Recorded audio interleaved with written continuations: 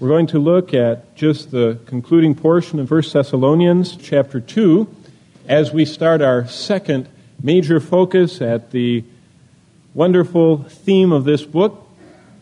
A blind saint wrote some words that frame our text of the morning over a century ago as she wrote this: "When my life work is ended and I cross the swelling tide, when the bright and glorious morning I shall see, I shall know my Redeemer when I reach the other side, and his smile will be the first to welcome me."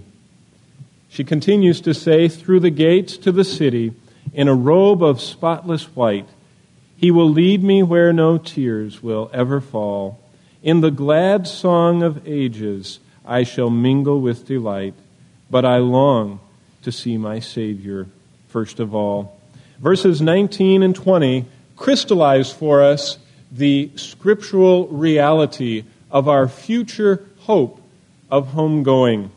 The fact that we have a home, that we are going to it, that there are some joys attached to that which are unshakable for us as our pilgrimage comes to its marvelous and God-ordained conclusion. But you remember from chapter 1 that this is all based on our present hope of salvation. And I want to remind you that talking about a future joy of homegoing can never be detached from the reality that that is incumbent upon a present hope of salvation. If you've never entered into the present hope of salvation, you have no future joy of homegoing. There's no home to go to. If you remember, we could look at chapter 1 in two lights. First of all, salvation entered us or allowed us entrance into a divine position. You say, what do you mean by that? Well, look at verse 1. It says, "Paul and Silvanus and Timothy to the church of God," or the church of the Thessalonians, "in God the Father." There is a security in the Father. And then look at the end of it. It says, "and the Lord Jesus Christ." Salvation is a secure position in God the Father and a submission to Jesus Christ. And you notice what it says there, the Lord Jesus Christ. A submission to who He is, confessing with our mouth that He is Lord, as He told us in His Word. Look at verses 5 and 6. We also considered this, that not only is salvation a divine position that's secure in the Father, submissive to Christ, but it's also energized by the Holy Spirit. Our gospel didn't come to you, verse 5, in word only, but also in power and in the Holy Spirit. There is a reality that there is a present power, a power that can transform lives, a power that can heal, a power that can restore, a power that can keep us from temptation and from falling into sin as a habit of life. Look at verse 9. Because not only is our position secure and submissive and energized by the Spirit, but it is an active role. Verse 9 says this, "For they themselves report about us," what kind of a reception we had, "how you turned to God from idols," what? To serve. There's something that is vitally integrated into the gospel, that we're saved and we begin offering worship to God, and out of that worship flows service to God. These people beautifully mirror this. They heard the gospel, they received the gospel, they were becoming worshipers of God, and immediately they began a lifelong process of serving a living and true God. And as we serve Him, what do? Verse 10 says, we're waiting for the Son. So what's the first aspect of our present hope of salvation? It's a divine position. It's a divine position that's secure. We're in the Father. Christ said that no one can take us out of His hand, that we are His very own. We have gotten there by submitting to the Lord Jesus Christ. We are indwelt and energized by His Spirit. We are in a lifelong process of serving Him. And what a marvelous thing to think of serving the Lord of Lords in whatever we do. And all that time, we're patiently waiting. But secondly, chapter 1 not only emphasizes our position, but it reminds us of a marvelous divine condition that comes along with that. And I really enjoyed this, and I think that you remember that we studied the entire doctrine of the divine condition of thanks to God. It had 5 elements, and I want to show you again from chapter 1 what those were, because we need to be reminded of that, because along the way sometimes our service is difficult, and we have to be characterized by this divine condition of giving thanks to God. Look at verse 2, because verse 2 has the elements of godly thanksgiving. What are they? Well, first of all, it says, we give thanks to God. Thanks, as well as worship, as well as service, are all focused on one target. Right? Who's the target? We give thanks to who? Right. Now, it's okay to tell someone else thank you, but in my heart, if someone comes up to me and says, that was terrible, or that was great, if I say thanks to them, in my heart I know that I'm actually saying thanks to God, who energizes, who is the one that gives the enablement, the gifts, the calling, the ability. And Paul said true thanksgiving joins the other elements of our true lives lived for Christ as it's focused on God. And even when I write letters of thanks to people, often when this permeates my mind, I remember I say, I thank the Lord that you did this. I thank the Lord that you faithfully served. I thank the Lord that you have given your life or your heart or your resources, because thanks is directed primarily at the author of thanks, who is God. But secondly, he said, we give thanks to God what? Always. It continues into daily life. Do you remember that? Thanksgiving permeates our lives. It's in every part of our life. You mean at school and at home, cleaning the basement, or at the doctor's office, or the hospital, or at the unemployment office, or at traffic court? I don't know if you even have those out here in California. If you get a ticket, you go to traffic school, and it doesn't count. And I remember how many people would say, I have to serve my hours in traffic school. You can thank God for that, even for the opportunities. At the IRS office, at the car repair shop, everywhere, always, and no matter what, we are giving thanks to God. He's the focus, and it permeates our lives. But I like this. Look at the next part of verse 2. It says, we give thanks to God for all of you. We need to remember that.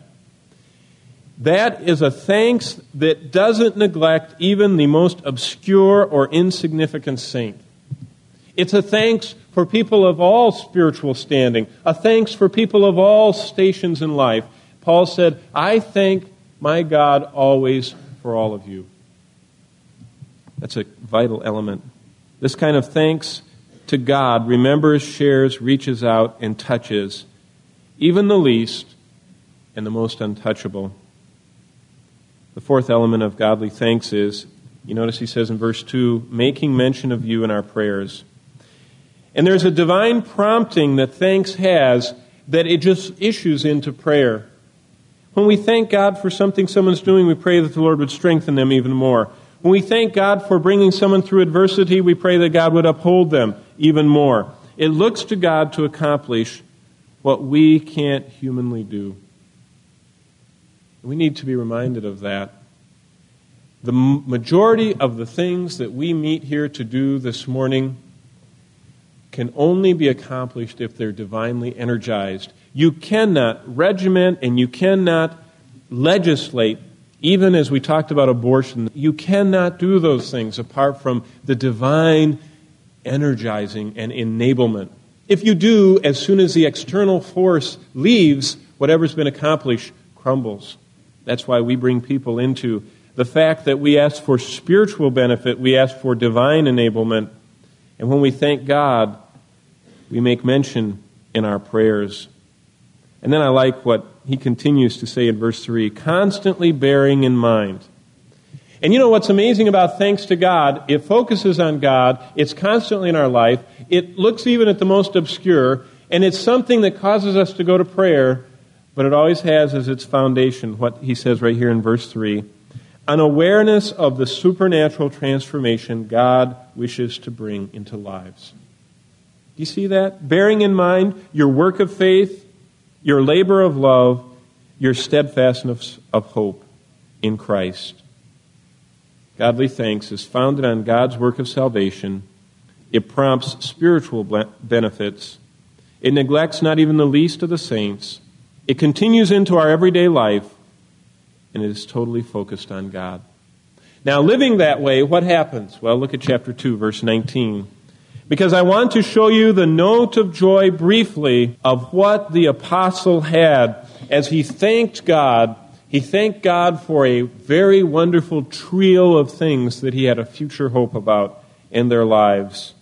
Because the present hope of salvation had caused there to be born into their lives some very marvelous things. And I want you to see them. Look at verse 19. He says here that there are three elements of their future joy in homegoing. Number one, he says, for who is our hope? You are. Do you see it was focused at people? In fact, something very interesting to look at is that Paul's most intense joy was in things that will not pass away. It was in people. He says, who is our hope or joy or crown of exaltation? It's you. It's people. It's those into whose lives he had introduced the gospel and had seen the gospel transform them. Paul was measuring his life against the backdrop of Christ's return. And he notes the sure possessions of eternal worth, and that which would really last was a life that was pointed to Christ.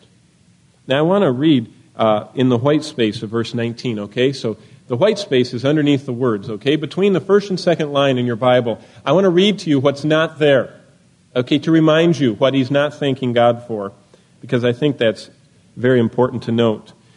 We can discern from this verse he doesn't mention years of attendance. He didn't thank God for the fact that they had been faithfully in that Thessalonian church for 92 years. He doesn't talk about civil accomplishments, social or business achievements. He doesn't talk about real estate holdings. Did you know that Thessalonica was oceanside? He doesn't even talk about the magnificence of the views from their homes. He doesn't talk about honors, awards. He doesn't talk about where they had traveled, what they had collected, how skilled they were at crafts, or how incredibly beautiful their chariot was. Those things are transient. He doesn't talk about their boats. He doesn't talk about their athletic achievements, whether young or old. And there are many other temporal things he doesn't thank God for. What does he thank God for? That they were transformed supernaturally, that they were saved, and that they would be present at that future homegoing. I think our number one priority that we must focus on is disciple making. It's the only thing that's going to last. This building will be gone. This whole part of the earth will be gone. But the people that we invest in and make disciples of Jesus Christ are going to last forever. So what is the who? What is that focus Paul has? The who of his focus, it's those that he has seen become disciples of Jesus Christ. But look at verse 19, because not only does he say who is our hope, but he starts talking about something else, what he's looking forward to. And what is that? A crown. Not just a soul, not just a disciple, not just a person whose life has been invested in, who has been, what only God can do, radically altered by God moving in and changing everything about them. Not only that is he looking forward to, but he said there's something else that's coming, a crown. He says, what is our hope or joy or crown of exaltation? We don't hear very much about crowns anymore, do we? It's kind of used to be a big thing in the old Bible conference era. I remember going to sawdust meetings, sitting in tents, and all those great old-time speakers, they were always old. They were from a different era. And they would talk about crowns and rewards. Well, this word crown isn't really what we think of. It's not something you'd see in the Tower of London, crusted with gigantic diamonds and beautiful rubies. It's the idea of a wreath or a garland. And it was given as a result of an accomplishment. And here we find the Apostle Paul, because of seeing a present hope that these folks had entered into salvation, looking to a future moment when a faithful judge would assess the work invested in these people and would dispense some very marvelous rewards or crowns. Paul says that there are many crowns. This happens to be the crown of the unselfish laborer. It's a wreath of honor.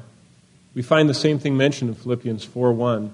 Paul said, I have unselfishly invested my life in you, in making you disciples of Jesus Christ, and I'm going to receive a crown for that.